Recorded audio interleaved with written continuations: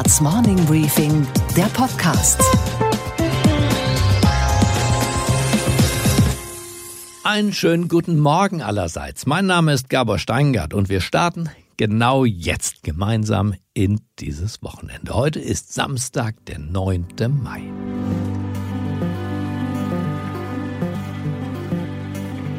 In diesen verrückten Corona-Wochen haben wir das neue Podcast-Format Der 8. Tag gestartet. Der 8. Tag widmet sich der Frage, was wird eigentlich aus unserer Wirtschaft, aus unserer Kultur, aus unserem Menschsein nach dieser Krise? Was kommt, was bleibt und was soll sich auf jeden Fall ändern? Antworten auf diese Fragen versuchen jeden Abend in diesen schwierigen Tagen Wissenschaftler, Künstler, Journalisten, Publizisten, Philosophen, Politiker zu geben. Wie beispielsweise Roger Köppel. Der Schweizer ist ja gleich beides, nämlich Journalist und Politiker. Er ist Verleger und Chefredakteur der Wochenzeitung Weltwoche. Und für die konservative Schweizerische Volkspartei SVP sitzt er im Nationalrat. Sein Appell an uns Deutsche: Wir brauchen mehr Opposition. Wir brauchen Diskussionsorgien in und erst recht nach der Krise.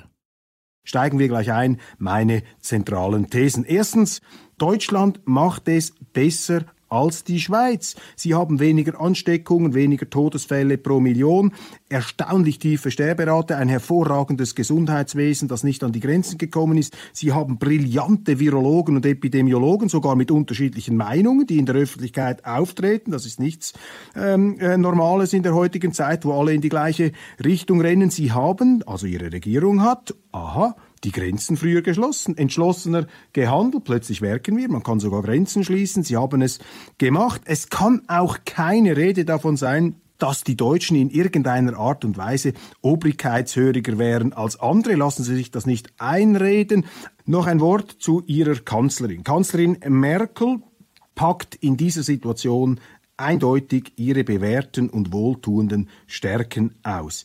Die Physikerin merkt man ihr an. Sie argumentiert schärfer, besser und präziser. Allerdings, und hier muss auch gleich eine Einschränkung kommen, mit allem Respekt und mit aller Distanz, ihr Satz, sie verbitte sich Öffnungsdiskussionsorgien, ist natürlich kompletter Nonsens. Wenn es jetzt etwas braucht, dann sind es Diskussionsorgien. Wenn die Regierungen derartige Macht in ihren Händen versammeln, dann brauchen wir Diskussionen. Die Essenz der Demokratie ist die Diskussion. Die Demokratie ist die institutionalisierte Diskussionsorgie. Das scheint Frau Merkel vergessen zu haben. Gut, dass wir sie darauf aufmerksam machen können im Rahmen dieser Sendung. Zweitens, wir wissen, dass wir nichts wissen. Wir kehren zurück zu dieser sokratischen, urphilosophischen Grundeinsicht. Die anfänglichen Corona-Zahlen und Szenarien haben sich alle als falsch herausgestellt. Ein kollektiver Blindflug, den wir hier vornehmen, der allerdings nicht als solcher verkauft wird. Man muss auf die Virologen und die Virokraten und die Epidemiologen hören, aber auf welche denn? Auf die schwedischen, die uns sagen, die Lockdowns und Shutdowns seien übertrieben, auf die italienischen, die sagen, man müsse noch viel mehr alles einsargen, oder haben die recht, die den Lockdown komplett auflockern wollen oder das eben genau das Gegenteil davon fordern?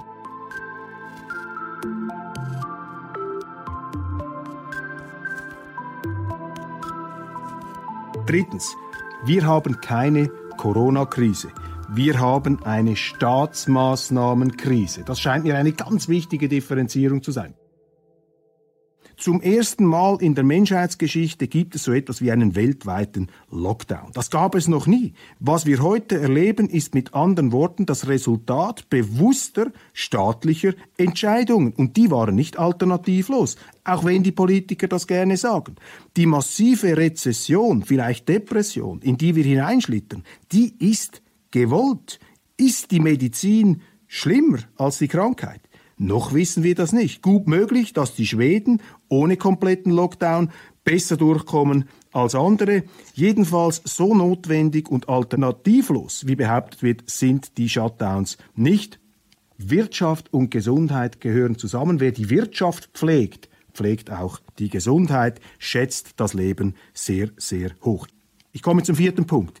Es braucht mehr radikale Opposition. Noch nie hatten die Regierungen so viel Macht. Die Demokratie wurde flächendeckend narkotisiert. Niemand hat am Anfang dieser ganzen Shutdown- und Lockdown-Welle seine Stimme vernehmbar erhoben, um dagegen zu protestieren. Nicht aus der Sicht des Rechthabers, der mit dem späteren Wissen dann schon ganz genau Bescheid weiß, was man früher hätte tun sollen, sondern im Sinne eines methodischen, oppositionellen, demokratischen Einspruchs. Wir waren alle Bundesregierung, wir waren alle Shutdown, Lockdown, die Oppositionen, die Oppositionellen waren nicht spürbar, mit einer Ausnahme, meine Damen und Herren, mit der Ausnahme von Gabor Steingart in diesem Programm, auf diesem Kanal. Er hat von Anfang an sehr dezidiert die kritischen Fragen gestellt, hat sich sicher auch die eine oder andere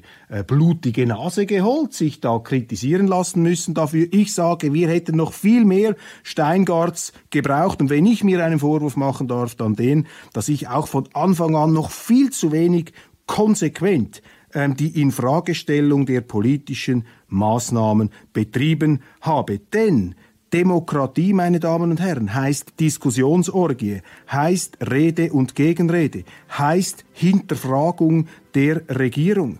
Opposition in der Demokratie, Hinterfragung, das ist ein zwingendes Gebot der politischen Geometrie.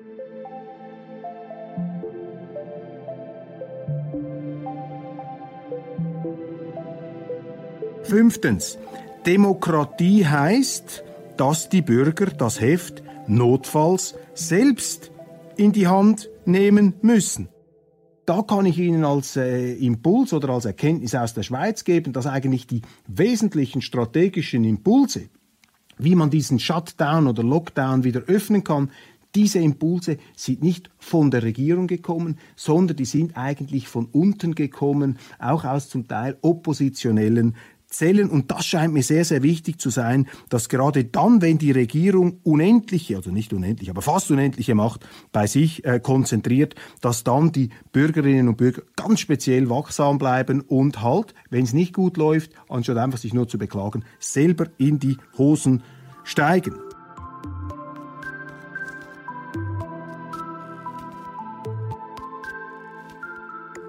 Sechste Erkenntnis. Grenzen sind wichtig. Grenzen begrenzen Macht, sie begrenzen auch Verantwortung. Wenn gute Nachbarn im Mehrfamilienhaus sagen, nehmt doch die Wände raus, wir sind so gute Nachbarn, dann sagen wir, nein danke, lasst die Wände der Wohnungen drin, dann bleiben wir auch gute Nachbarn. Ganz, ganz zentral die Erkenntnis, dass in einer Krise der begrenzte Nationalstaat ein zentraler Rahmen bleibt für unsere freiheitliche Ordnung.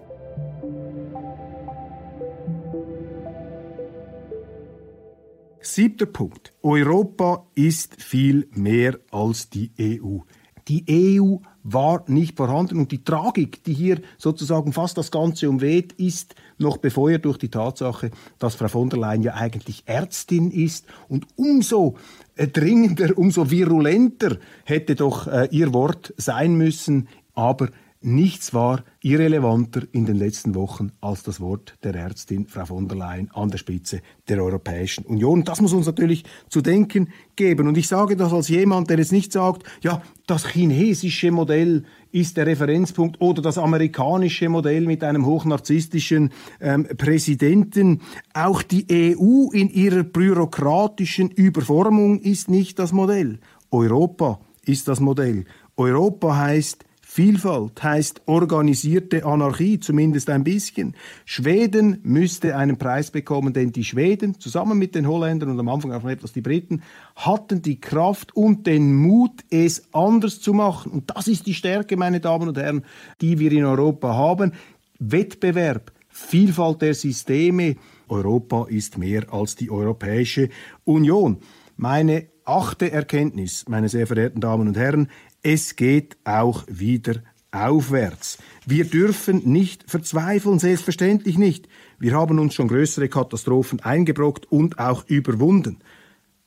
Warum haben die Deutschen nach der Totalkatastrophe zweier Weltkriege die Briten und die Franzosen wohlstandsmäßig wieder überflügelt? Warum war das möglich? Natürlich die sprichwörtliche Tüchtigkeit der Deutschen, die auch vielen Menschen unheimlich ist natürlich immer schwieriger, wenn sie verlieren. Sie kennen die Sprüche aus dem Fußball. Gary Lineker, nicht wahr, der britische Stürmer, der gesagt hat, Fußball ist ein Spiel mit je 11 Spielern, zweimal 45 Minuten und am Schluss gewinnen die Deutschen. Sie müssen auch verstehen, dass der Sieger nicht überall geliebt werden kann. Also die Tüchtigkeit ist sicher auch an der Wurzel dieses gigantischen Erfolgs, den die Deutschen nach dem Zweiten Weltkrieg gehabt haben. Aber eben nicht nur. Sie sind auch erfolgreich, weil sie das bessere politische System gewählt haben. Nicht den französischen Zentralismus, der alles auf einen Sonnenkönig, auf einen Herrn Macron oder wie sie dann immer heißen, ausrichtet, nicht alles auf die Zentrale ausgerichtet, sondern sie haben ein System, das feingliedriger gefächert ist, nämlich das System des Föderalismus mit stärkeren Gebietskörperschaften, mit stärkeren Bundesländern, wie Sie sagen. In der Schweiz würden wir das Kantone nennen. Also Föderalismus anstelle des Zentralstaates. Ganz wichtige Erfolgssäule des deutschen Modells. Dann natürlich die Marktwirtschaft. Ludwig Erhard, ganz bedeutend. Das ist entscheidend.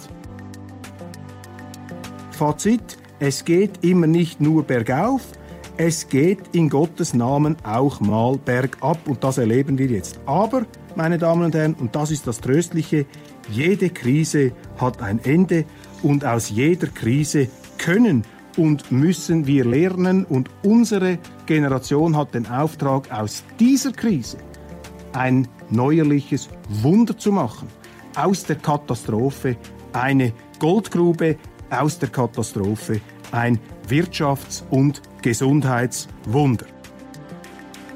Auch die Unternehmerin und Vorsitzende der Jungen Unternehmer, Sarna Röser, hat hier in der 8. Tag über den Staat nachgedacht. Und zwar der Staat nicht wie er heute ist, sondern wie er eigentlich sein sollte. Und wie wir diese Krise nutzen könnten, um lästige Bürokratie abzubauen und warum es eben auch Grenzen beim Schuldenmachen geben sollte. Meine Erkenntnis ist die, dass uns die Baustellen, die es in Deutschland schon vor Corona gab, dass uns diese Baustellen nun umso mehr einholen. Damit will ich sagen, es gibt ein paar Dinge, die müssen auf jeden Fall besser werden, und zwar am Tag 1 nach Corona. Da ist beispielsweise der Breitbandausbau. Der ging vor Corona schon echt schleppend voran und kostet uns jetzt Nerven bei stockenden oder ausfallenden Videokonferenzen. Da ist aber auch das Thema Bürokratieabbau. 1000-mal gehört, 1000-mal ist nichts passiert. Unternehmer müssen in Bauämtern weiter zu lange auf Genehmigungen warten. In Kraftfahrzeugämtern dauert es mit den Neuzulassungen zu lange und gerade vor geschlossenen. Viele Finanzämter lassen sich mit der Durchführung von Betriebsprüfungen echt Zeit. Und eine aktuelle Herausforderung, vor der wirklich viele von der Corona-Krise betroffenen Unternehmen stehen, ist, dass die Bearbeitungszeiten für Kurzarbeitergeld und KfW-Kredite viel zu lange dauern. Trotzdem, und auch das will ich sagen, in der Krise sind Teile des öffentlichen Dienstes echt über sich hinausgewachsen. Im Bund und in den Ländern. Und das haben wir gesehen und das erkennen wir Familienunternehmer auch an. Aber das, was jetzt kommen muss, erschöpft sich nicht in mehr Breitband und weniger Bürokratie, sondern wir müssen unser Land neu erfinden. Wofür sonst sind denn die tiefen Einschnitte momentan gut? Am Ende dieser Krise werden Bund und die Länder und Kommunen mit einem unvorstellbar großen Berg an Neuschulden dastehen. Und das ist unstrittig. Und klar ist auch, wer all das am Ende zurückbezahlen muss. Das werden wir sein. Wir alle und vor allem wir als junge Generation. Und die Frage ist, wie können wir den bisherigen Schaden abmildern? Wie haben wir als junge Generation auch den Hauch einer Chance, den Karren wieder aus dem Dreck zu ziehen, die Corona-Scherben wieder einzusammeln und dann irgendwann wieder erfolgreich zu wirtschaften? Wir müssen unseren Staat und wir müssen unsere Ein- und Ausgabenpolitik neu denken. Wir müssen Deutschland neu denken.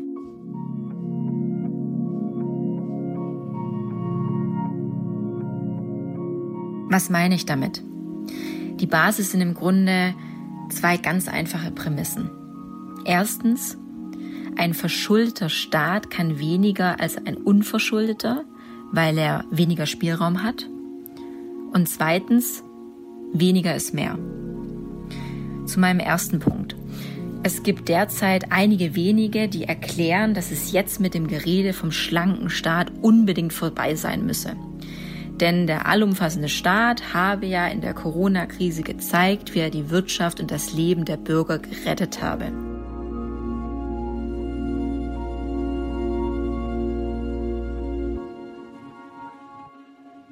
Ein Staat ohne florierende Wirtschaft kann nur sehr kurze Zeit als Kraftprotz auftreten. Denn auch die deutschen Finanzmittel sind endlich.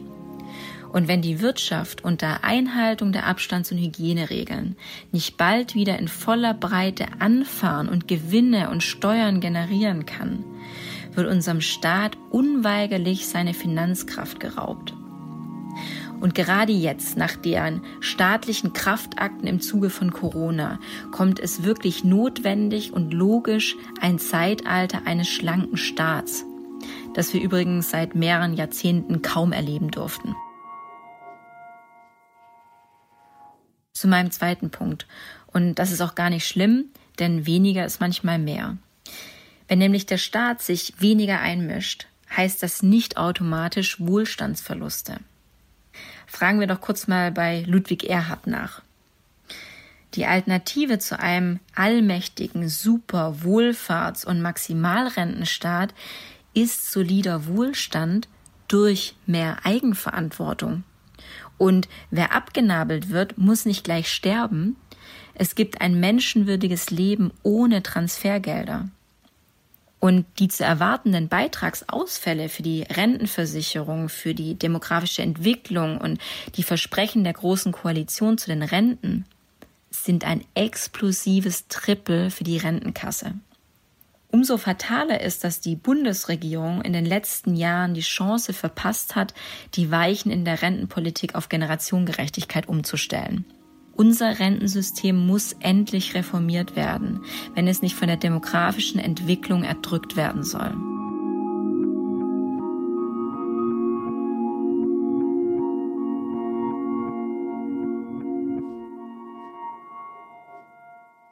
Was mich in der momentanen Situation dennoch optimistisch stimmt, ist, dass viele momentan unsere Werte prä-Corona wieder neu zu schätzen lernen. Unsere Werte wie Freiheit, Eigenverantwortung.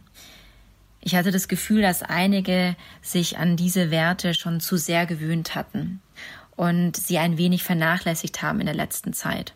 Der Staat hat uns ja viele Sorgen abnehmen wollen und total vergessen, dass jeder Verantwortung trägt und dass jeder das auch frei tun soll. Und der Staat soll zu einer normalen Zeit nicht den Alltag und die komplette Altersvorsorge oder die Eigentumswohnung managen. Nein, das möchte ich zumindest für mich gern selbst tun, nach bestem Wissen und Gewissen, für mein Wohlbefinden und das der Gemeinschaft. Lasst uns der Corona-Krise abgewinnen, wieder mehr Mut in unsere eigene Verantwortung zu legen. Dass wir wieder darüber diskutieren, in welchen Bereichen jeder seines eigenen Glückes Schmied ist und welche Kernaufgaben der Staat hat, wofür wir Steuergelder verwenden. So ist die jetzige schnelle und wirklich beispiellose Unterstützung durch den Staat nämlich auch nur möglich, weil in den letzten Jahren die deutsche Wirtschaft zu einem hohen Überschuss in den Staatskassen beigetragen hat und weil die Regierung an die grundsätzlich geregelte Schuldenbremse gebunden war.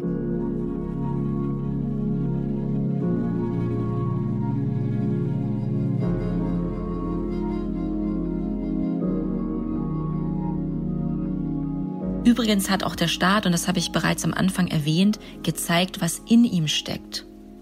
In Corona-Zeiten wurden plötzlich im Eilverfahren lebensrettende Maßnahmen für die vom Netz genommene Wirtschaft durchgeprügelt. Da muss ich sagen, wow, mit diesem Staat kann man ja Staat machen. Das haben wir lernen dürfen. Wir können also auch anders, wenn wir wollen. Und nicht nur wir Unternehmer und unsere Mitarbeiter.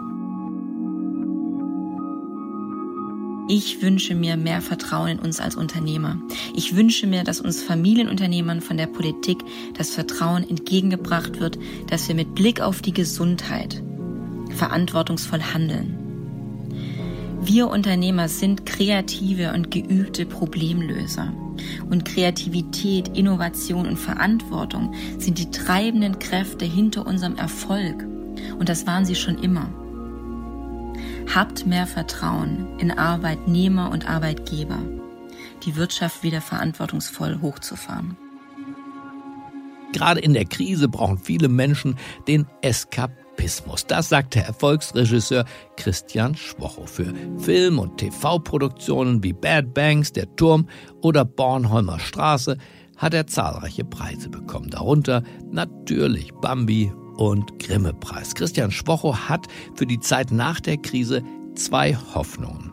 Hoffnung Nummer 1, dass das Publikum Filme und Kinobesuche wieder mehr schätzt, vielleicht sogar mehr als eben vor dieser Zeit. Aber auch, dass die Filmbranche das Publikum wieder mehr schätzt. Das klingt spannend.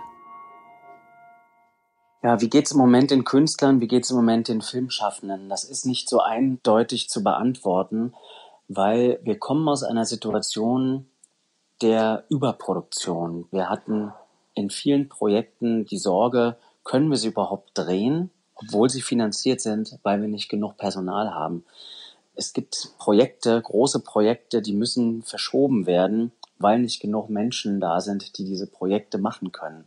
Wir haben eine absolut goldene Zeit im Film- und Fernsehgeschäft für viele und plötzlich ist der totale Shutdown in unserer Branche. Und ich glaube, es gibt einige, die haben gespart, weil Filmberufe sehr häufig auch gut bezahlt sind, wenn man dann gerade in einem Projekt ist. Aber natürlich gibt es auch andere, die von einem Tag auf den anderen wirklich um ihre Existenz fürchten müssen. Das sind gerade kleine Produktionsfirmen. Und es gibt auch bei uns in der Branche eine ganze Reihe Leute, die von den Schutzmaßnahmen bisher nicht aufgefangen werden können. Das betrifft ganz häufig Schauspieler. Man stellt sich das manchmal, glaube ich, ganz falsch vor, wie viel Schauspieler eigentlich verdienen. Die meisten verdienen sehr, sehr wenig, weil auch wenn ein einzelner Drehtag gut bezahlt wird, sind es übers Jahr gesehen bei vielen doch sehr wenige Tage.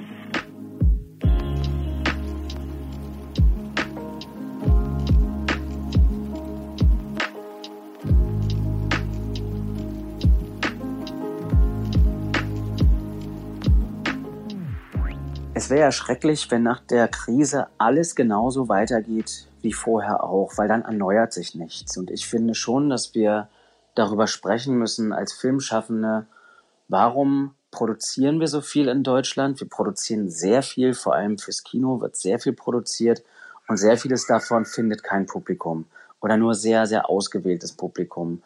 Filme machen sich gegenseitig Konkurrenz, nehmen sich die Leinwände weg und nehmen sich auch Platz in den Feuilletons weg. Und ich glaube, dass es nicht nur daran liegt, dass unser Publikum uns nicht liebt. Das hat auch sicherlich damit zu tun, dass Kino und das Kunst in Deutschland, anders als in Italien, wo man stolz ist, wenn ein Kind Künstler wird, ist es in Deutschland ja häufig so, dass man denkt, oh Gott, hoffentlich wird mein Kind nicht Künstler. Also die Art, wie wir in Deutschland die Künstler lieben, glaube ich, ist weniger sinnlich und weniger intensiv als in anderen Ländern.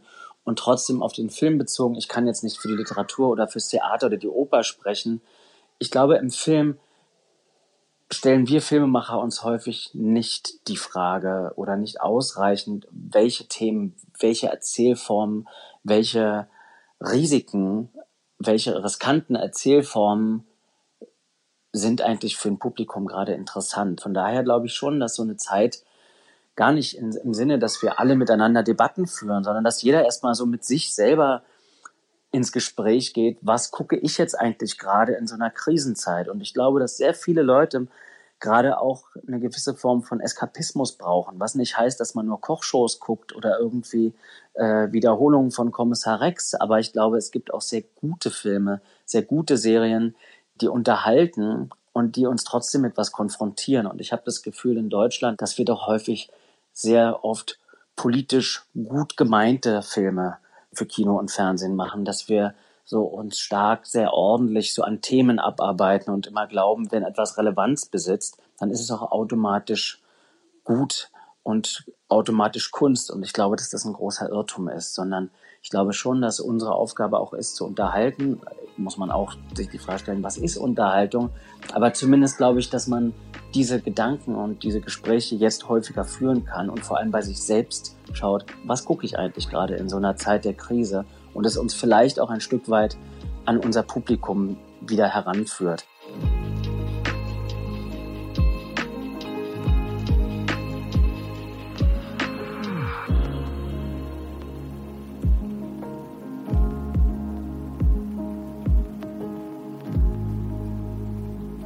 Ich habe davon gesprochen, dass wir Künstler uns vielleicht in dieser Zeit nochmal anders befragen, was wünscht sich auch ein Publikum von uns. Und auf der anderen Seite hoffe ich, dass in der Zeit, wo Theater zu sind, wo Kinos geschlossen sind, wo es keine Konzerte mehr gibt, wo auch das Fernsehen plötzlich an Grenzen stößt in seiner Unterhaltung, dass das Publikum merkt, was es an uns hat, wenn auch plötzlich die Netflix-Library irgendwie leer geguckt ist und man sich eigentlich wünscht, dass neue Geschichten kommen. Ich meine, ich habe natürlich sogar die Sehnsucht, dass Menschen sogar selber anfangen, Geschichten zu erzählen, auch wenn sie das nicht gelernt haben, aber einfach auch, um zu merken, wie schön das ist und gleichzeitig aber auch, wie schwer das ist. Und wir Künstler werden ja ganz oft so als so vom Staat subventionierte Wesen gesehen, die ein gutes Leben haben, aber Kunst ist wirklich harte Arbeit und gute Kunst zu machen oder gute Unterhaltung zu machen, ist wirklich hart und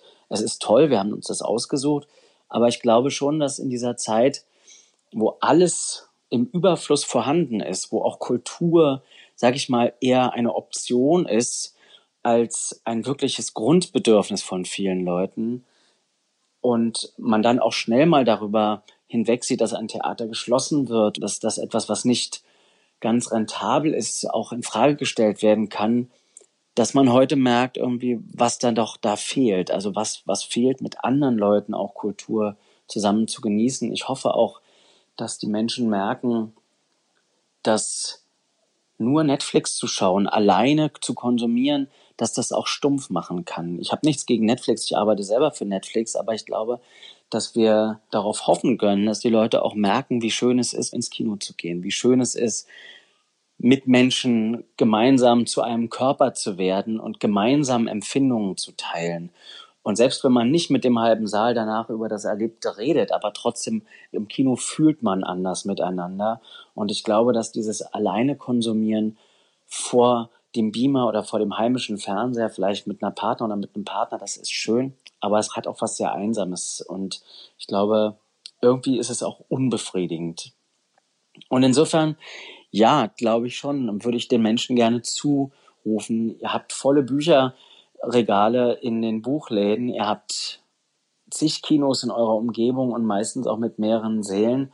Und vor lauter Überangebot entscheidet man sich dann doch ganz häufig für das, was irgendwie in der Glotze läuft. Und ich hoffe, dass die Leute merken, dass es sich lohnt, wieder ins Kino zu gehen oder dass es sich lohnt, ins Theater zu gehen, weil ich glaube, dass es immer noch möglich ist, auch in unserer Eventkultur, wo alles immer möglichst groß und spektakulär sein muss, dass es an Orten wie dem Theater oder dem Kino wirklich auch noch Auseinandersetzungen gibt und dass es da viel mehr gibt als einfach nur bürgerliche Unterhaltung, ja, wie man das manchmal so glaubt. Die Corona-Krise löst in uns allen sowas Ähnliches zumindest wie eine innere Krise aus. Das sagen die Management-Coaches Dr. Anke Huben und Dr. Kai Dirke. Um diese innere Krise zu überwinden, sei es nötig, dass wir uns trennen. Und zwar von unseren eingeübten, liebgewonnenen Illusionen trennen. Und damit beginnen wir am besten genau jetzt. Die Corona-Krise führt uns eines brutal vor Augen. Wir stehen vor dem Ende eines Zeitalters der Selbsttäuschung. Die Krise legt schonungslos offen, was wir gerne ausblenden, unsere Verwundbarkeit und Fragilität. Wenn wir ehrlich sind, erleben wir in dieser Krise den Verlust unserer Selbstgewissheiten. Man könnte auch sagen, unserer Ego-Illusionen. Und das ist gut so. Die erste Illusion ist die Fortschrittsillusion. Wir haben uns doch immer gedacht, die Zukunft ist wie die Vergangenheit, nur besser. Wir denken uns die Welt einfach viel stabiler und linearer, als sie ist. Darauf haben wir bisher unser Vertrauen in die Zukunft gegründet, auch wenn es objektiv dafür überhaupt keine Gründe gab. Die zweite Ego-Illusion ist die Kontrollillusion. Wir haben uns immer eingeredet, ich habe Kontrolle über mein Leben. Persönliches Ausgeliefertsein und Verwundbarkeit hatten in diesem Selbstverständnis überhaupt keinen Platz. Die Corona-Tiefenkrise greift dieses Selbstbild fundamental an. Sie konfrontiert uns mit einem schmerzhaften Kontrollverlust. Und wir spüren, dass unser Einfluss auf unser Leben weit geringer ist, als wir bisher angenommen haben. Die dritte Ego-Illusion ist die Leistungsillusion. Wir waren ja immer stolz darauf zu sagen, ich kann einen Unterschied machen. Diese Krise zwingt uns zum Umdenken. Viele Unternehmer haben Außerordentliches geleistet und werden trotzdem in dieser Krise nicht überleben. Ärzte und Pfleger haben Enormes geleistet und werden trotz aller Anstrengungen Menschenleben verlieren. Die vierte Ego-Illusion ist die Erfolgsillusion. Wir haben uns ja immer gesagt, ich hatte Erfolg und deshalb werde ich auch Erfolg haben. Ganz ehrlich, wer an unbegrenzte Selbstwirksamkeit glaubte, hat sich schon immer was vorgemacht. Denn mit ihr kommt der Selbstdienlichkeitsfehler.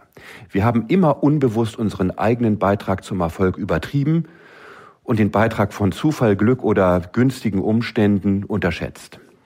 Da zwingt uns die Krise zu mehr Bescheidenheit. Zufälle und widrige Umstände sind manchmal einfach stärker als all unser Können und unser ganzer Wille zum Erfolg. Der Abschied von unseren Selbstgewissheiten ist schmerzlich. Aber wir können bewusst mit dem Verlust umgehen und aus der Krise lernen.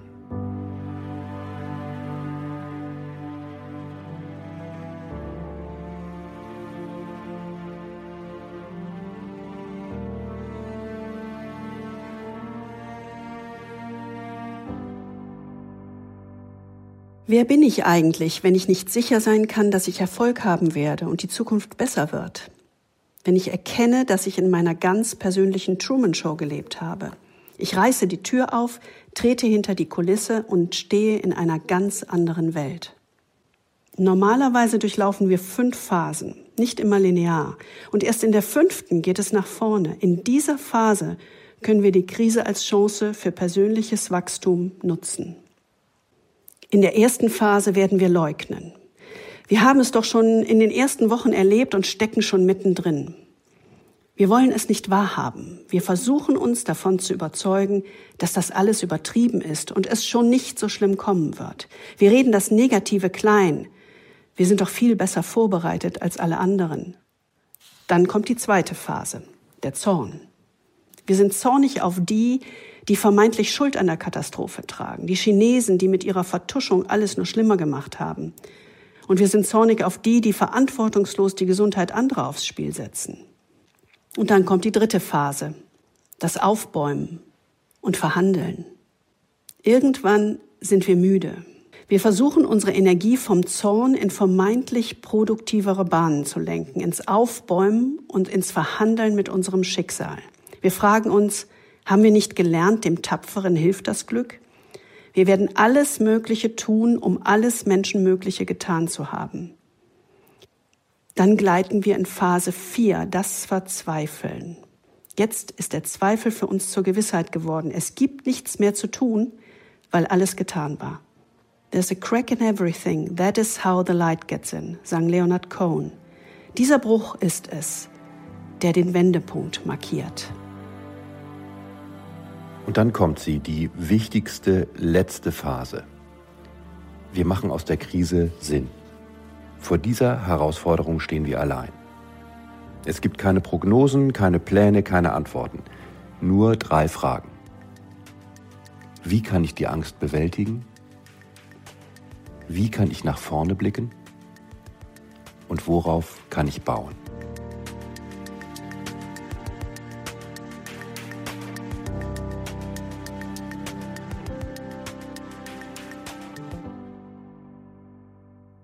Stehen wir vor einer Bedrohung, schaltet unser Gehirn auf Autopilot. Die Amygdala, unser instinktives Reaktionszentrum im ältesten Teil unseres Gehirns, übernimmt. Wir können lernen, uns mit unserer eigenen Angst zu konfrontieren, uns nicht von ihr beherrschen zu lassen, sondern ihr auf Augenhöhe zu begegnen. Wenn wir konsequent mit unserer Angst arbeiten, bildet Neuroplastizität in unserem Gehirn neue Nervenverbindungen aus. Die vormalige Bedrohung wird zur neuen Normalität. Was zuvor Schockstarre auslöste, reduziert sich auf eine bloße Herausforderung. Vielleicht ist es an der Zeit, die Perspektive zu wechseln. Lassen Sie uns doch eine Haltung entwickeln, in der wir an unserer Angst wachsen.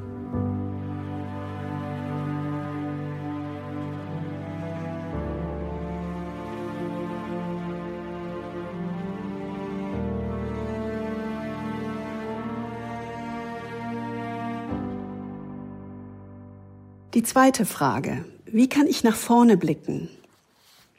Wir bestehen diese Krise nur in einer Haltung der trotzigen Zuversicht. Es klingt paradox, aber wir können zwei scheinbar gegensätzliche Positionen in uns vereinen. Die unerschütterliche Überzeugung, dass wir das alles am Ende überstehen werden, und einen unerbittlichen Realismus, der die brutalen Fakten anerkennt. Wir können entscheiden, worauf wir unsere ganze Kraft richten. Unser eingebauter Defizitfokus lässt uns ohne bewusstes Gegensteuern in einer Krise ins Negative abdriften. Aber nur in der Haltung einer dennoch Zuversicht können wir diese Krise bestehen.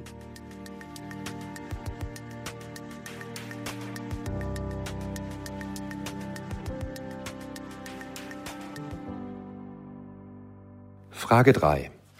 Worauf kann ich bauen? Diese Pandemie zwingt uns anzuerkennen, wir sind weit verwundbarer, als wir glaubten. Wir haben weit weniger Kontrolle, als wir dachten. Und die Welt da draußen ist kein Ort der Orientierung und Sicherheit, sondern der Unklarheit und Unsicherheit. Genau deshalb müssen wir absolute Klarheit im Inneren finden, unseren Kraftkern. Dabei geht es nicht darum, schnelle Antworten zu finden, sondern vor allem darum, sich selbst die richtigen großen Fragen zu stellen. Wofür stehe ich? Was sind meine Werte und meine inneren Überzeugungen? Was ist mein unbezwingbarer Kern, unabhängig von Rolle, Beruf, Status, Titel, Erfolg? Was ist mein einzigartiger Beitrag über mein eigenes Wohlergehen hinaus? Und genau das könnte unsere wichtigste innere Aufgabe in dieser Krise sein. Wir könnten unsere eigene Geschichte neu schreiben, verstehen, wie wir in der Vergangenheit an Herausforderungen gewachsen sind und wie uns diese Krise für die Zukunft stärkt.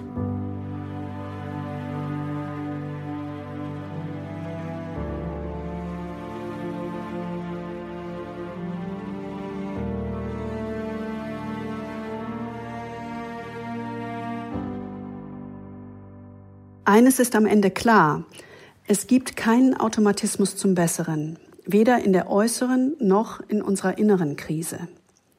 Nicht die Krise, aber unsere Einstellung, mit der wir ihr begegnen, können wir selbst steuern. Und gerade in einer solchen Situation haben wir die große Chance, den Schritt aus der Situation heraus vom Reflex in die Reflexion zu tun. Sind wir in einem Fixed Mindset oder im Growth Mindset unterwegs? Das entscheidet letztendlich darüber, ob wir in der Krise erstarren oder an ihr wachsen. Begegnen wir dieser Herausforderung in einer Haltung der Selbstentmachtung oder in einer Haltung der Selbstermächtigung? Es ist unsere Entscheidung. Wir dürfen uns von uns selbst auch nicht alles gefallen lassen, meinte der große Sozialpsychologe Viktor Frankl. Auf die Haltung kommt es an. Wir können an der Krise wachsen, wenn wir Angst als Lehrer verstehen, trotzige Zuversicht üben und unseren inneren Kompass neu entdecken.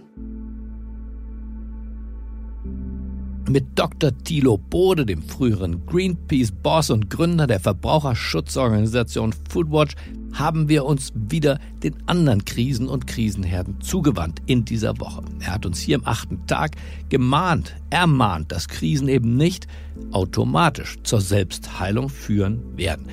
Wir müssen, so sagt er, vielmehr sehr bewusst den Reset-Button drücken.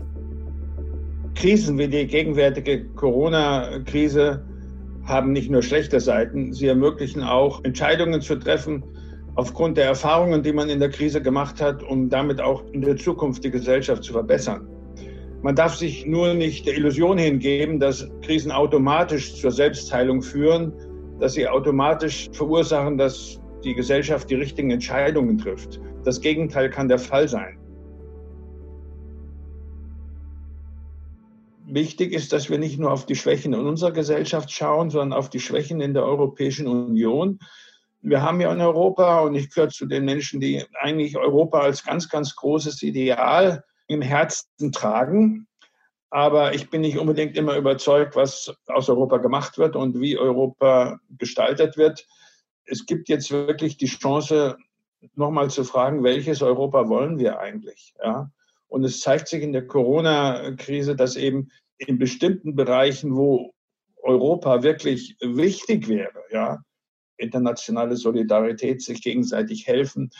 Ich bin der Meinung, dass man Europa genau für diese Zwecke braucht. Wenn man jetzt nochmal weitergeht auf die Frage der Ebene der globalen Organisationen, dann zeigt sich, wie wichtig ist, starke globale Organisationen zu haben. Ich glaube, man kann mit gutem Grund sich über die Schwäche der Weltgesundheitsorganisation Gedanken machen. Aber dass die internationalen Organisationen so schwach sind, hat ja auch eine Ursache. Die sind von Menschen für Menschen gemacht worden. Und die WHO hat nun eine extrem schwache Rückendeckung und eine schwache Finanzierung. Also bei aller Kritik, sie kann nicht die Rolle ausfüllen, die man in so einer Situation bräuchte.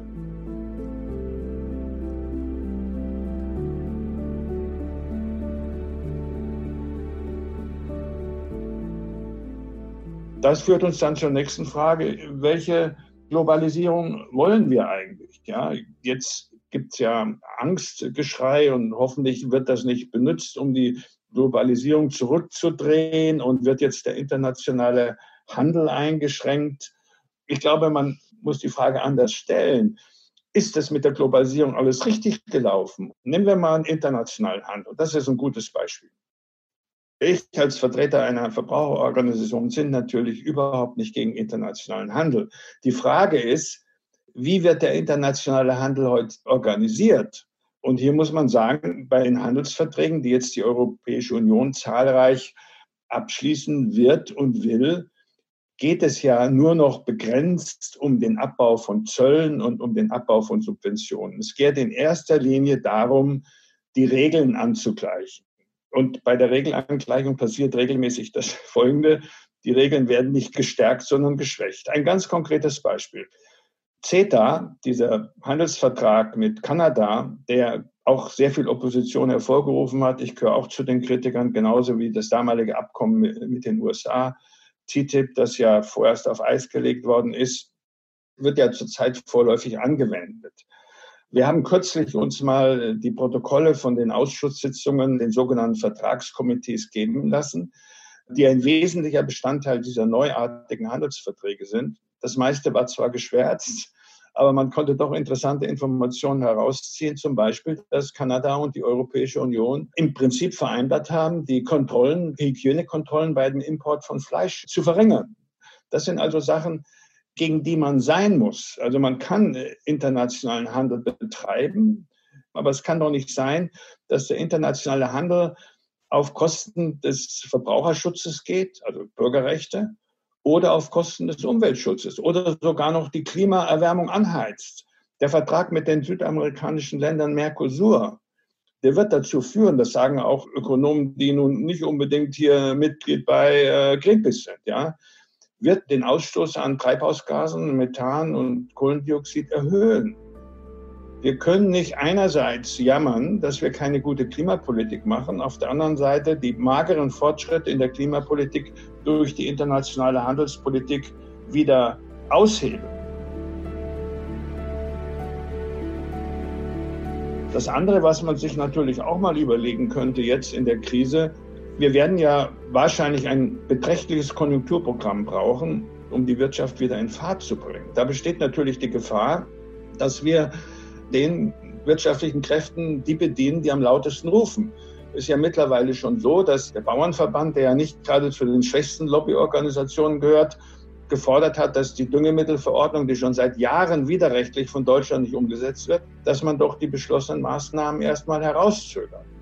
Oder die Autoindustrie, die jetzt sofort laut geworden ist und gesagt hat, man sollte doch bitte die Autoindustrie mit Umweltschutzauflagen, die man beschlossen hat, verschonen und die verzögern. Das wäre natürlich völlig falsch, wenn man jetzt die Krise nicht dazu benutzt, wichtigen Strukturwandel anzubauen. Wir wissen, dass wir ein Problem haben mit Autoverkehr in den Innenstädten. Das ist sowohl ein ökologisches Problem, ein Gesundheitsproblem. Und es wäre jetzt die Möglichkeit zu sagen, wir benutzen die Konjunkturprogramm, um die Mobilität in den Innenstädten angepasst zu machen an die Menschen und nicht an die SUVs, an die Geländewagen, die da rumfahren. Das wäre ja mal eine Riesenchance.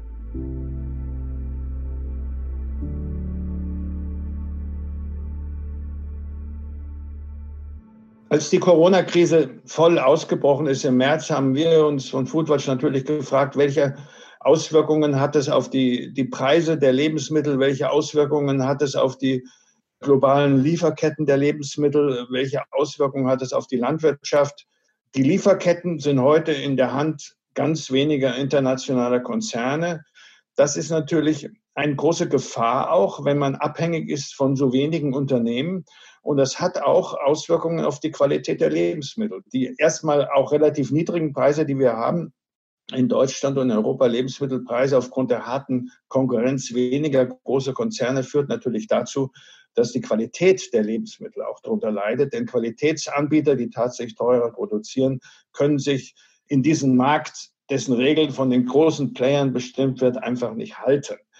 Aber was die Kernschwäche des Lebensmittelsektors und Agrarsektors ist, dass dieser Sektor mit zu den umweltschädlichsten Sektoren überhaupt gehört. Die Fleischproduktion ist ein ganz herausragendes Beispiel. Und was angesagt wäre, ist, die Lebensmittel mit den wahren Preisen bewerten. Das heißt also, Fleisch ist heute zu billig, nicht weil es per se zu billig ist, aber weil die Kosten, die die Fleischproduktion verursacht, von der Trinkwasserverschmutzung über Ausstoß von Klimagasen, Zerstörung von Urwäldern bis hin zum Quälen von Tieren, weil das nicht in die Preise eingeht. Und dasselbe gilt natürlich auch für die Herstellung von nicht-tierischen Lebensmitteln.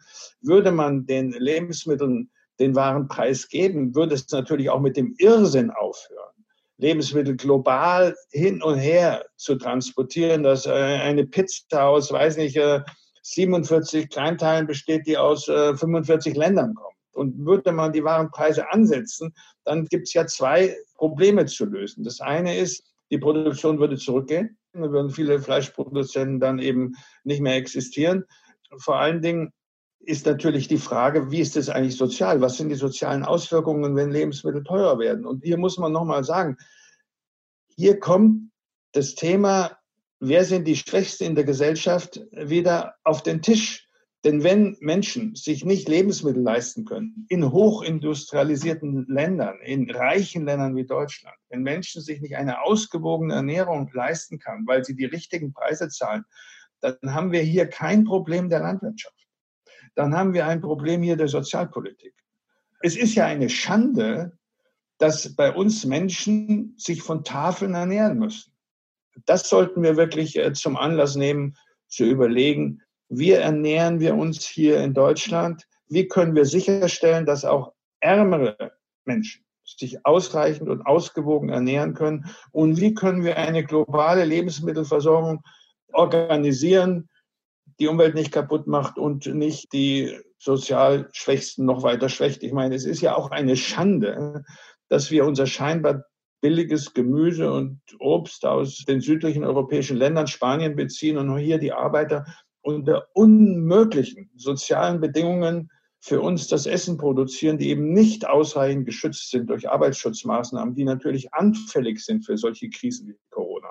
Hier bestünde jetzt die Möglichkeit, wirklich was zu machen. Und ich glaube, die Leute hätten auch hier viel Verständnis. Die Hoffnung bestünde ja darin, dass wir sagen, wir haben hier die Möglichkeit, was zu ändern, und zwar zum Positiven. Dieses Fenster, dieses Window of Opportunity, diese Möglichkeit müssen wir jetzt wirklich nutzen. Die Probleme sind alle durchanalysiert, die Probleme sind bekannt, sie müssen nur angegangen werden. Auch der Politik- und Kommunikationsberater Dr. Daniel Dettling hat nachgedacht über die Welt nach Corona und wie das ganze Deutschland, Europa und die Welt verändern könnte. Er hofft, dass mit dem Ende dieser Krise etwas Neues beginnt. Ja, nichts Geringeres als eine neue Ära. Eine Ära der achtsamen Globalisierung. Das Virus verändert unsere Zukunft. Die Welt, die wir bisher kannten, löst sich vor unseren Augen auf. Folgt auf sie die totale Isolation, eine Welt alle gegen alle? Oder entsteht gerade eine neue, vielleicht sogar bessere Welt? Das Negativszenario lautet folgendermaßen: Die Corona-Krise beschleunigt den Trend zur Deglobalisierung. Während die USA versuchen, deutsche Wissenschaftler abzuwerben und Firmen, die Impfstoffe herstellen, aufzukaufen, droht China mit dem Lieferstopp von Schutzkleidung und Medikamenten. Folge ist ein wachsender Neonationalismus. Die Abschottung nationaler Märkte, die Schließung von Grenzen und das Verhängen von Ausgangssperren werden vor allem aus Gesundheitsgründen betrieben. Die Nachfrage nach Keim- und Virenfreiheit führt zu einem Verbot von Produkten, deren Herkunft sich nicht eindeutig nachvollziehen lässt. Auf nationaler Ebene führt die Deglobalisierung zu einer neuen Landflucht. Die Städte werden zu den nervösesten Plätzen der Welt. Der Trend zum Singleleben und zu immer kleineren Wohnungen hat die Stadtbevölkerung unselbstständig gemacht. Wer kann, zieht raus aufs Land und versorgt sich selbst. Während ökonomisch sich auf nationaler Ebene eine rigorose staatliche Planwirtschaft durchsetzt, erleben auf lokaler Ebene Selbstversorgermodelle und eine Tauschwirtschaft eine neue Renaissance.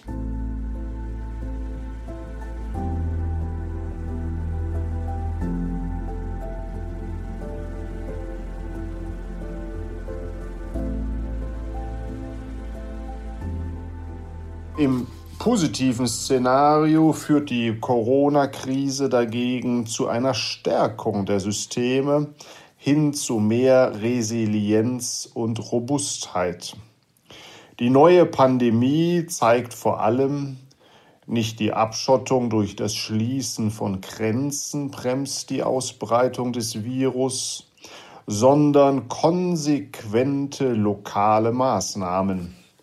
Die Gesundheitssysteme kaufen sich wertvolle Zeit, indem sie sich nach innen abschotten und Schwache schützen. Deglobalisierung erweist sich als das falsche Rezept gegen Gesundheits- wie gegen Wirtschaftskrisen. Abschottung bringt wenig, wenn die Pandemie längst unter uns ist.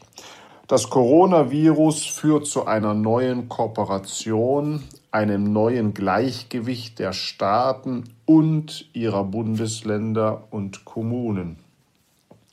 Das Szenario einer positiven, resilienten, globalen Gesellschaft setzt auf einen neuen Wandel. Aus der Globalisierung wird die Glokalisierung. Gemeint ist die Dezentralisierung von Märkten und Wertschöpfungsketten bei gleichzeitiger Intensivierung kooperativer Systeme. Für viele Unternehmen und Initiativen mit digitalen Geschäftsmodellen wird die Krise zur Chance. Statt sich zu fragen, was sich in der Krise alles zurückfahren lässt, stellen diese Unternehmen die Weichen für die Zukunft.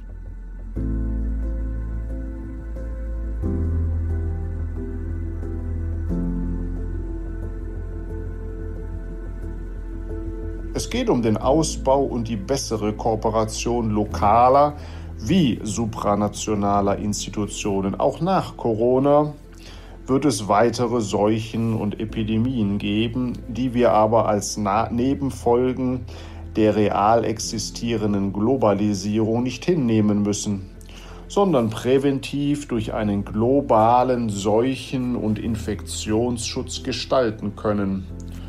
Europa kommt dabei eine Schlüsselrolle zu.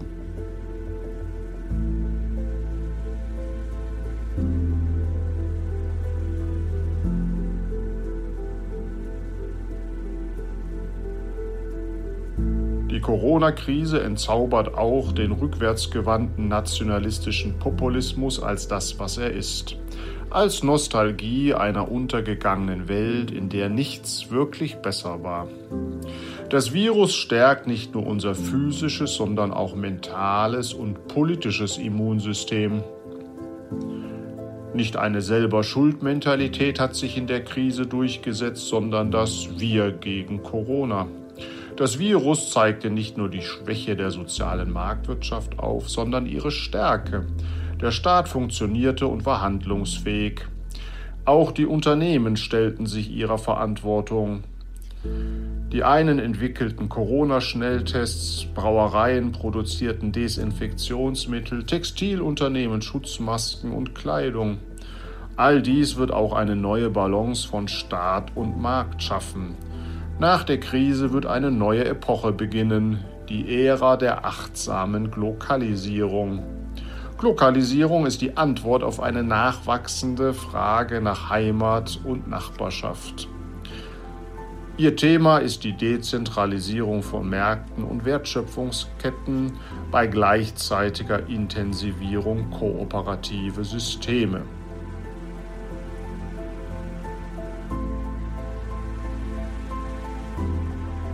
Für welches Szenario haben Sie sich entschieden, werte Zuhörerinnen und Zuhörer? Für die totale Isolation, eine Welt alle gegen alle? Oder für die neue, robuste Wir-Gesellschaft? Meine Vision: denken wir etwas Neues.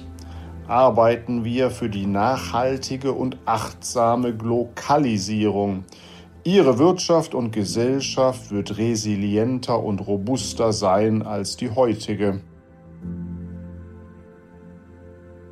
Corona deckt schonungslos auf, was schon vorher schlecht lief. Und dazu gehört mit Sicherheit die Stadtplanung und der Wohnungsbau, sagt Niklas Mark, der Architekturkritiker, vielfach preisgekrönte Essayist und leitende Redakteur der Frankfurter Allgemeinen Zeitung, plädiert für nicht weniger, als das Bauen und die Lebensqualität in unseren Städten neu zu definieren. Und neu definieren heißt digitaler definieren, menschlicher definieren, nachhaltiger und nicht vom Auto her gedacht. Ich möchte heute über die Zukunft der Stadt und des Wohnens sprechen. Etwas, was uns alle betrifft, gerade jetzt, wo man ja gezwungenermaßen viel mehr als sonst wohnt und viel mehr als sonst zu Hause ist.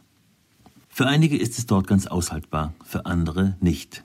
Wie man die Krise erlebt, hängt auch von den Häusern ab, in denen man sitzt.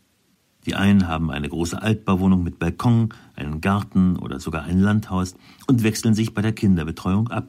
Die anderen sitzen, vielleicht alleinerziehend mit mehreren Kindern, in einer Hochhauswohnung ohne Balkon.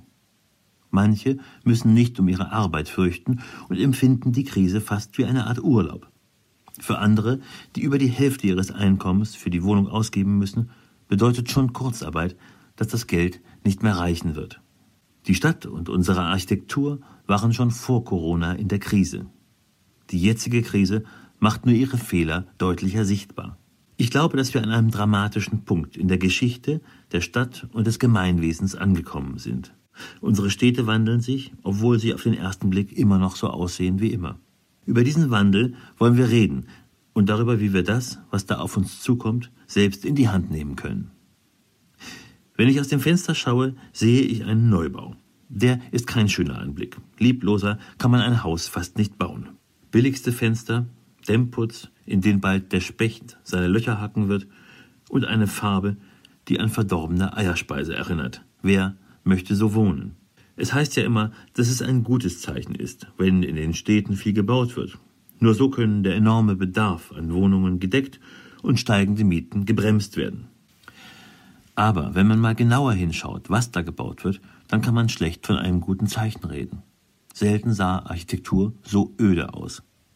Beim sozialen Wohnungsbau werden endlose, trübe Riegel errichtet und die luxuriösen Wohnanlagen sehen nicht besser aus. Im Gegenteil. Es sind die gleichen Kisten mit flachen Decken und lieblosen Details, nur dass sie jetzt alberne Namen tragen, die an Schlösser und Residenzen erinnern sollen, weswegen man ihnen auch ein paar Säulen und falsche Rustizierungen an den Eingang geklebt hat. Die Immobilienentwickler geben sich nicht einmal mehr die Mühe, irgendwie zu verschleiern, dass es ihnen bei diesen Bauten vor allem darum geht, so viel Geld wie möglich zu machen und dafür alles wegzulassen, was die Gewinne irgendwie verkleinern könnte.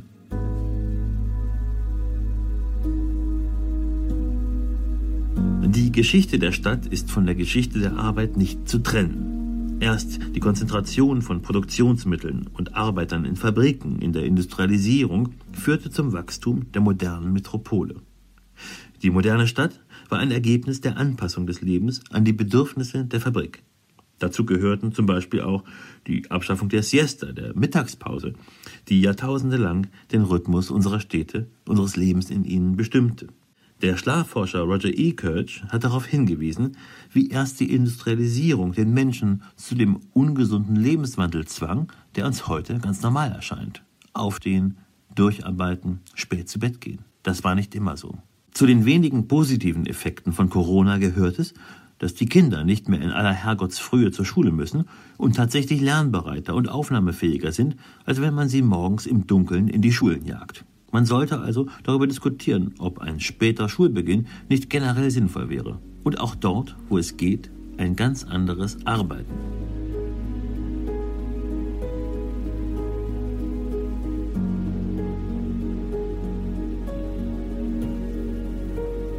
Laut einer Studie der Stanford University steigt die Produktivität der Homeworker um 13,5%.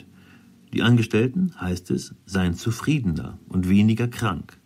Die Beratungsfirma Global Workplace Analytics rechnet vor, dass eine Umstellung aller Jobs, die von zu Hause erledigt werden können, auf Homeoffice und die damit wegfallenden Kosten für Bürobauten allein in den Vereinigten Staaten $700 Milliarden einsparen können.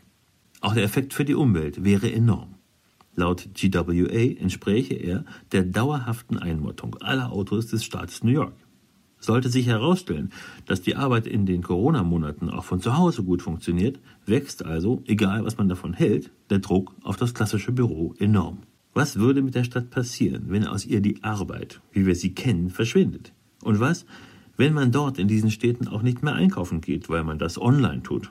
Und wenn man, wie die Kinobetreiber jetzt fürchten, nach der Krise nicht mehr so oft ins Kino geht, weil Netflix so viel bequemer ist und so viel mehr im Angebot hat? Was wäre dann also ein Stadtzentrum ohne all das? Und was würden wir dort überhaupt noch tun?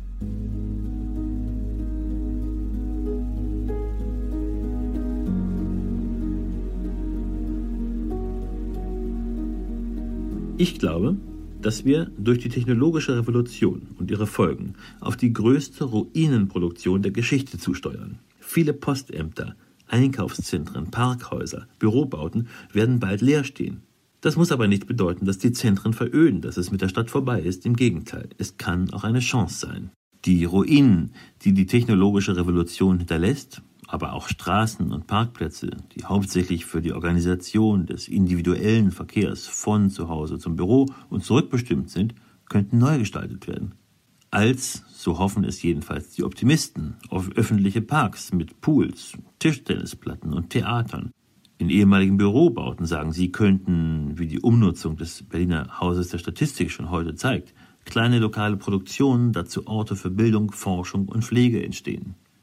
Wenn es gut geht, kann man all diese leeren Flächen neu definieren und neue Freiräume schaffen, die andere Arten fördern, Zeit miteinander zu verbringen, Kinder großzuziehen und mit Freunden auch außerhalb der Grenzen der Kernfamilie zusammenzuleben. Die großen Pandemien, Katastrophen und politischen Krisen sind nie ohne Auswirkungen auf die Städte geblieben. Die in den ungesunden, überfüllten Städten des Industriezeitalters ausbrechenden Seuchen, etwa die Cholera in Hamburg oder die spanische Grippe, die von 1918 bis 1920 tobte, haben der modernen Architektur erst zum Durchbruch verholfen, haben dafür gesorgt, dass Gebäude mit weißen, luftigen, gesunden Räumen errichtet wurden, haben allerdings auch vielen Wohnbauten das Aussehen von Krankenhäusern beschert.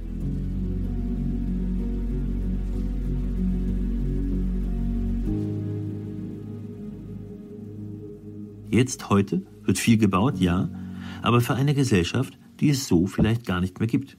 Entweder sind Wohnungen gebaut für Singles oder für Kleinfamilien.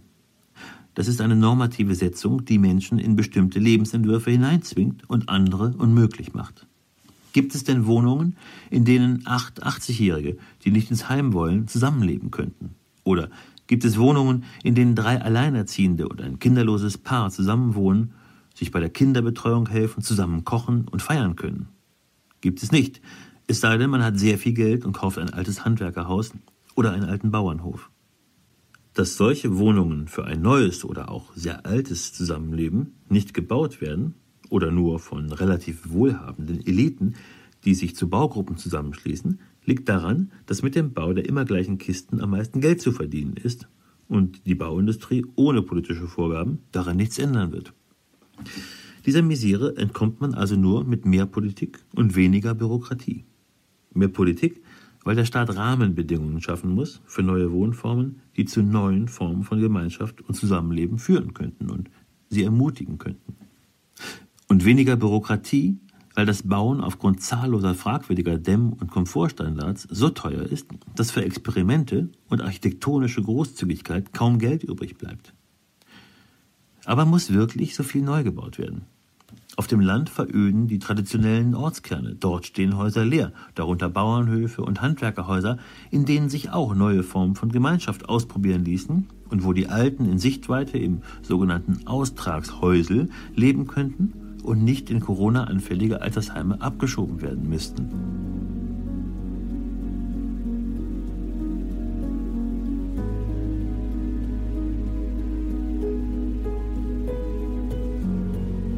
Selten gab es so viele kluge, interessante junge Architektinnen und Architekten, die so viele gute Ideen für ganz neue Wohnformen hatten. Gute Architektur ist immer optimistisch. Sie ist immer ein Rahmen, in dem neue Dinge möglich werden, eine Ermutigung zu einem ganz anderen Leben, einem, das man sich bisher kaum vorstellen konnte, weil es dafür keinen Raum gab. Dass unsere Häuser, unsere Städte trotzdem oft so trostlos aussehen und viel zu teuer sind, ist kein Schicksal, sondern das Ergebnis falscher Politik und kann kritisiert und geändert werden. Protestieren Sie also gegen das, was gebaut wird. Fordern Sie andere Bauten, aufregende, umwerfende Wohnhäuser, neue Materialien, eine andere Politik, Ihren Anteil von den Reichtümern, die Sie mit Ihren Daten schaffen. Andere öffentliche Orte, an denen eine digitalisierte Gesellschaft neue Formen von Zusammensein entwickeln kann. Intelligentere Bibliotheken, schönere Plätze. Gerade jetzt darf man nicht vergessen, wie wichtig es ist, auf die Straße zu gehen. Ich danke Ihnen fürs Zuhören, hoffe, dass Sie einige Anregungen mitnehmen und wünsche Ihnen noch einen schönen Abend und dass die Welt draußen vor Ihrem Fenster bald deutlich besser aussehen wird. Und auch der frühere Finanzminister von Sachsen-Anhalt und heutige Vorsitzende der liberalen Friedrich-Naumann-Stiftung für die Freiheit, Professor Dr. Karl-Heinz Paquet, hat uns als Gastgeber beim 8. Tag willkommen geheißen. Er hat uns geliefert ein Plädoyer für die Globalisierung und hat gleich einen eigenen 5-Punkte-Plan mitgebracht, wie Deutschland nämlich nach der Krise wieder in die Spur kommt. Frage also in dieser Situation: Was muss sich ändern? Wie muss Deutschland neu gedacht werden? Lassen Sie mich 5 Punkte herauspicken. Der erste: Deutschland braucht ein System der Frühwarnung. Es ist ein gesundheitspolitisches Desaster, dass erst im März 2020 das Ausmaß einer Epidemie erkannt wurde, die spätestens seit Ende Dezember 2019 das Zeug dazu hatte, eine Pandemie zu werden. So reagierte Taiwan auf den Ausbruch von Covid-19 im unmittelbar benachbarten China schon Anfang Januar mit scharfen Kontrollen, gut 10 Wochen vor Deutschland. Die Insel wurde damals von der Johns Hopkins University als das am meisten gefährdete Gebiet außerhalb Chinas eingestuft und hat seit Mitte April keine neuen Infektionen mehr.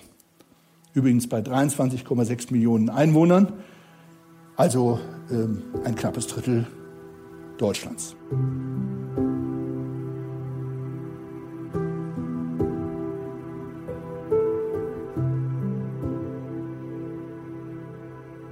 Die zweite Forderung.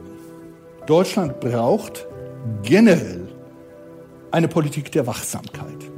Als sich im Februar die Indizien für die Ausbreitung des Coronavirus erhärteten, wurden diese lange nicht ernst genommen. Karneval und Aschermittwoch fanden statt, feucht und fröhlich, fast wie immer.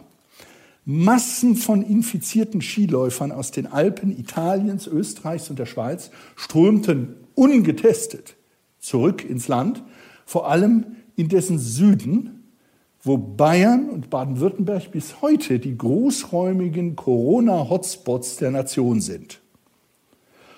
Offenbar fehlte es komplett an der Sensibilisierung für das Problem, sei es aus politischer Naivität oder aus mangelnder Erfahrung mit Epidemien. Die ostasiatischen Länder hatten natürlich die Erfahrung mit der SARS-Epidemie zu Beginn des letzten Jahrzehnts. Dritte Forderung. Deutschland braucht gesundheitspolitische Reserven. Im Zuge der Krise zeigte sich eine geradezu groteske Situation. Es fehlte überall an professioneller Schutzkleidung und an Masken, alles Standardprodukte ohne hohen technologischen Anspruch und dies ausgerechnet in einem Land, das für seine Medizintechnik in aller Welt gerühmt wird. Es gab auch wenig Flexibilität, diese Lücke durch Produktionsverlagerungen in den Unternehmen zu schließen. Überdies gab es viel zu wenig Testkapazitäten, insbesondere zu wenig mobile Testkapazitäten zur Feststellung des Erregers. Und eine flächendeckende digitale Spurensuche nach Infektionsquellen, die sogenannten Tracing-Apps, ein solches digitales Instrument existiert immer noch nicht.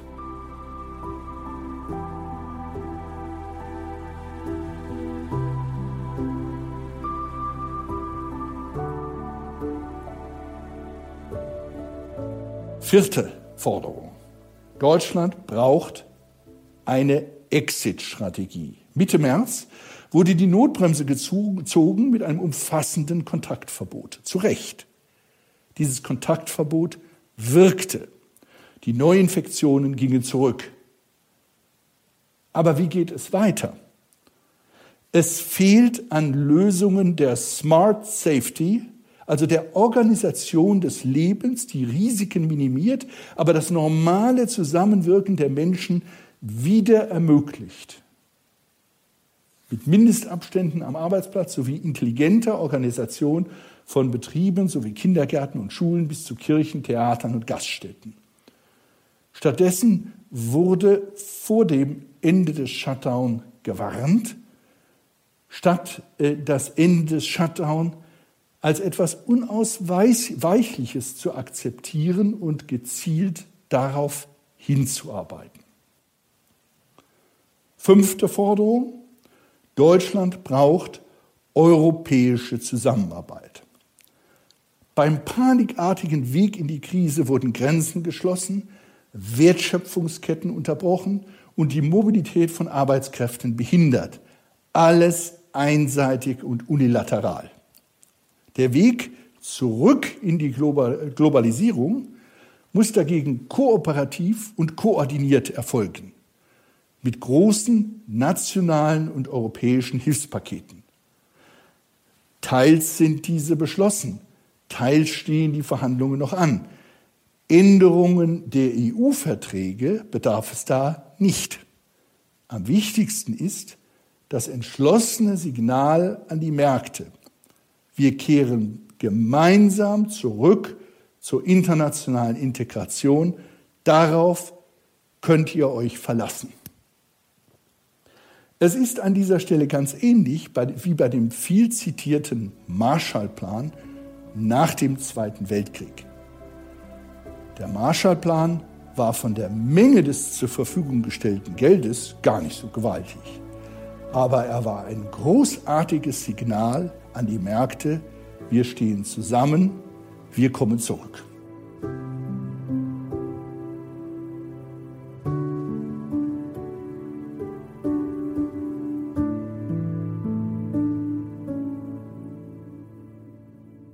Nimmt man all dies zusammen, ist dies ein riesiges Paket an Aufgaben, das viel Geld, aber doch mehr politische Führungskraft verlangt. Es geht um nicht weniger als die Rettung der Globalisierung, die ohnehin durch den Protektionismus von Trumps Amerika und den Staatskapitalismus Chinas gefährdet war.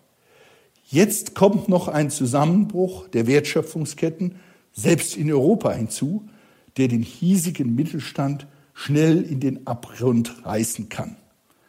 Ganz anders als die Weltfinanzkrise vor 12 Jahren hat die Corona-Krise ja nicht in erster Linie die Banken getroffen, sondern den gesamten gewerblichen Mittelstand vom weltmarktorientierten Ingenieursbetrieb bis zum kleinen Technologie-Start-up mit überaus dünner Kapitaldecke. Und lokal vom Blumenladen um die Ecke über den Friseur bis zum Handwerksmeister und zum Gastronomen. Das ist zusammen mit Millionen von Arbeitsplätzen, die dahinter stehen, wirklich die gesamte Breite der Bevölkerung. Gerade deshalb ist es auch so wichtig, die allgemeinen wirtschaftlichen Rahmenbedingungen zu verbessern. Was vor Corona schon richtig war, ist während und nach Corona geradezu zwingend. Die Entlastung dieses Mittelstands durch niedrige Steuern und weniger Bürokratie.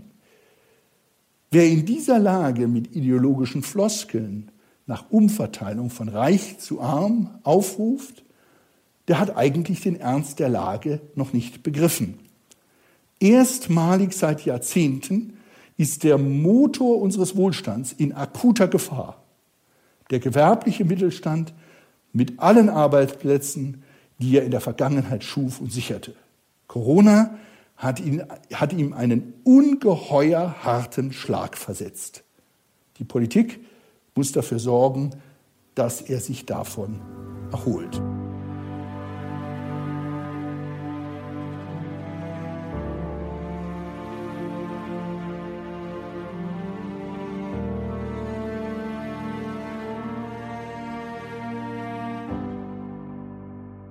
Das ist also, liebe Hörerinnen und Hörer, mein kleines Programm für Deutschland in der Zukunft.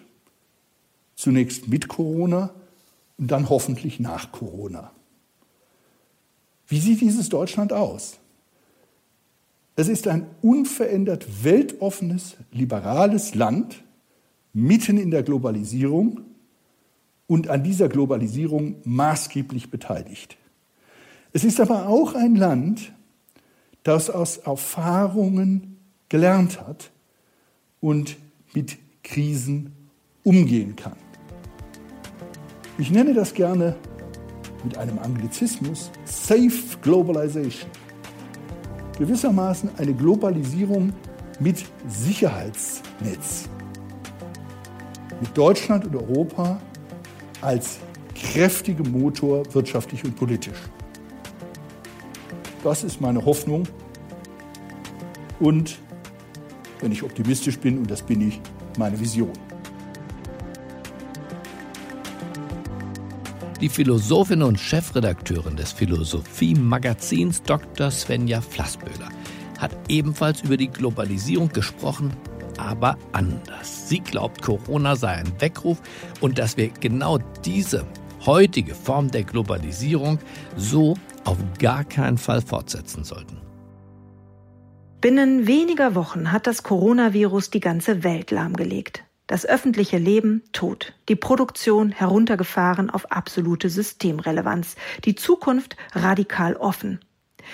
Damit hat uns ein Szenario ereilt, das sich bis vor ein paar Monaten kaum jemand vorstellen konnte oder wollte. Ja, es ist, als würde sich eine neue Realität über das schieben, was wir lange für die Wirklichkeit hielten. In dieser Wirklichkeit, die es so nie wieder geben wird, war nicht alles perfekt, aber sie funktionierte zumindest irgendwie, zumindest auf Sichtweite. Es wurde gearbeitet, das Wachstum angekurbelt, zwischendurch meldete sich Greta Thunberg zu Wort, mahnend, anklagend, dass es so nicht weitergehe. Dann wurden neue Klimaziele vereinbart, die den Kapitalismus und den aus ihm resultierenden Wohlstand nicht ernsthaft gefährden, und es ging wieder weiter. Damit ist es jetzt vorbei.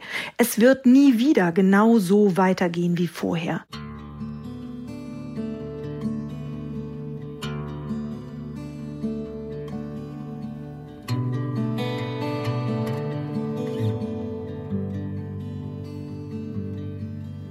Zwar mag es sein, dass die Luft über Peking in einigen Monaten wieder ebenso verpestet sein wird wie vor der Corona-Krise. Dass die Menschen wie losgelassene Gefangene in kürzester Zeit all das nachholen, was sie während der Krise verpasst haben.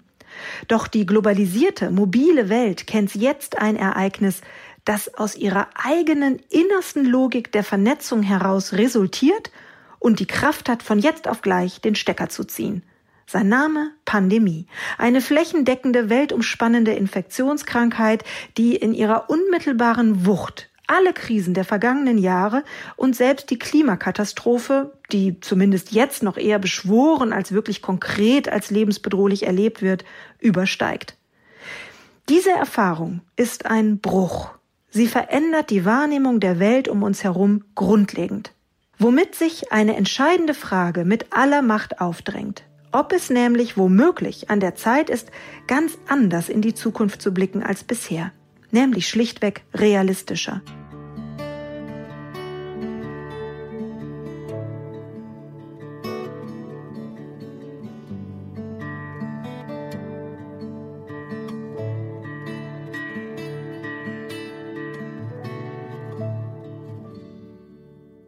So gehen auch Klimaaktivistinnen noch davon aus, dass die Katastrophe abgewendet werden kann, wenn hier und jetzt ganz schnell gehandelt wird.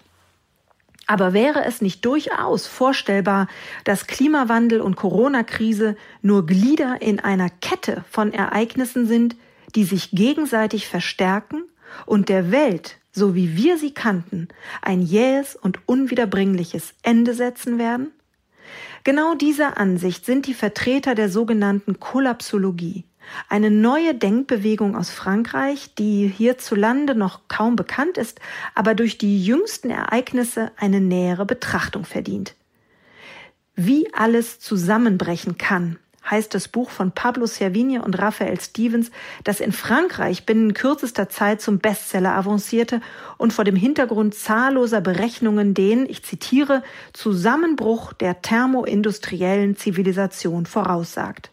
Pandemien, verbunden mit dem Klimawandel und den politischen Ereignissen dieser Zeit, so die Autoren, führen zu einer spiralförmigen, irreversiblen Zuspitzung, an deren Ende der totale Kollaps steht. Die zutiefst beunruhigende Pointe dieser Vorhersage ist, wir stecken bereits unwiederbringlich drin in dieser Entwicklung. Was uns einzig bleibt, ist, uns auf sie vorzubereiten, anstatt so zu tun, als wäre es immer noch 11:55. Der kollapsologische Perspektivwechsel ist, man hört es, dramatisch und, so möchte man meinen, in höchstem Maße deprimierend. Bleibt also nur noch Resignation? Kann sich die Welt bloß auf das Ende vorbereiten wie ein, sagen wir, vom Krebs befallener Organismus, dem keine Therapie mehr zu helfen vermag? Auch wenn die Kollapsologen selbst diese Konsequenz durchaus nahelegen, ist sie keineswegs zwingend. Denn kein wie auch immer gearteter Kollaps, dessen genaue Gestalt erst noch zu ermitteln wäre, bedeutet das Ende der Welt. Weder geht der Planet Erde durch eine Verkettung von einzelnen Katastrophen unter, noch ist das Aussterben der Menschheit die notwendige Folge. Und so stellt sich die Frage, in welche neue Welt der vorhergesagte Zusammenbruch uns entlässt. Beziehungsweise wie wir, wenn wir früh genug reagieren, den Übergang in das Danach mitgestalten und in seiner Wucht abfedern können, sodass sich am Ende gar der angekündigte Kollaps als große Transformation offenbaren könnte. Ja, könnte es nicht sein, dass die Menschheit gerade im Angesicht des statistisch errechneten Zusammenbruchs, um es mal so zu sagen, die Augen aufschlägt? Ganz ähnlich wie Martin Heidegger es in Sein und Zeit für das Individuum beschreibt. Im Vorlaufen zum Tode sorgt sich der Mensch um sein Dasein. Das kommende Ende erleuchtet die zu ergreifenden Möglichkeiten, ergo die Sorge, die Fürsorge, macht sie nachgerade alternativlos. Mit einer solchen kompromisslosen Radikalität im Umdenken und entsprechenden Handeln können selbst Kollapsologen nicht rechnen. Und so wäre die Zukunft keineswegs vorhersehbar, sondern wieder offen. Genau hier, an diesem Punkt, entpuppt sich die Corona-Krise als letzter Weckruf.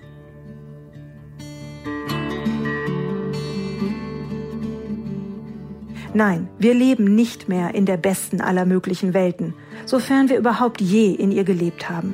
Wir leben in einer Welt, deren Funktionsgesetze zum Teil nicht mehr zukunftstauglich sind, was wir im Grunde längst wissen. Höchste Zeit also, vom bloßen Wissen endlich auch ins Handeln zu kommen.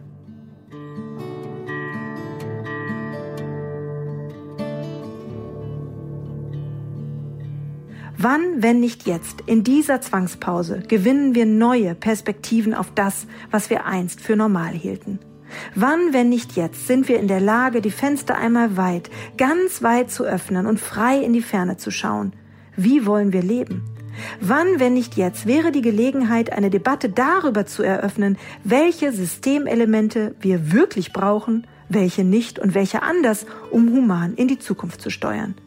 Denn eines ist doch völlig klar: Zurück zur Normalität geht nicht. Der Weg ist uns versperrt, denn diese Normalität ist tödlich. Die turbobeschleunigte Globalisierung hat ausgedient. Sie ist nicht mehr krisenfest und nicht mehr zukunftsfähig, wenn sie es denn überhaupt je war. Deshalb ärgert es mich und es langweilt mich übrigens auch, dass der politische Diskurs nahezu ausschließlich die Corona-Maßnahmen und ihre ökonomischen Folgen zum Gegenstand hat. Sind die Lockerungen richtig? Wird sich die Wirtschaft wieder erholen? Schule auf, Schule zu, Maske ja, Maske nein. Insofern ist es übrigens nicht absurd zu vermuten, dass die grassierenden Verschwörungstheorien zur Corona-Krise wohlgemerkt auch, aus schlichter Verzweiflung resultieren. Nämlich darüber, dass gegenwärtig nahezu ausschließlich um Einsicht in die Notwendigkeit geworben wird, um es mit Georg Wilhelm Friedrich Hegel zu sagen. Was wir wieder einmal vergessen, ist die Zukunft. Wieder einmal lassen wir uns von hinten drücken, aber nicht von vorne ziehen und sind vor allem an einem interessiert, an einer baldigen Wiederherstellung des alten Hamsterrades aus Produktion und Konsumtion.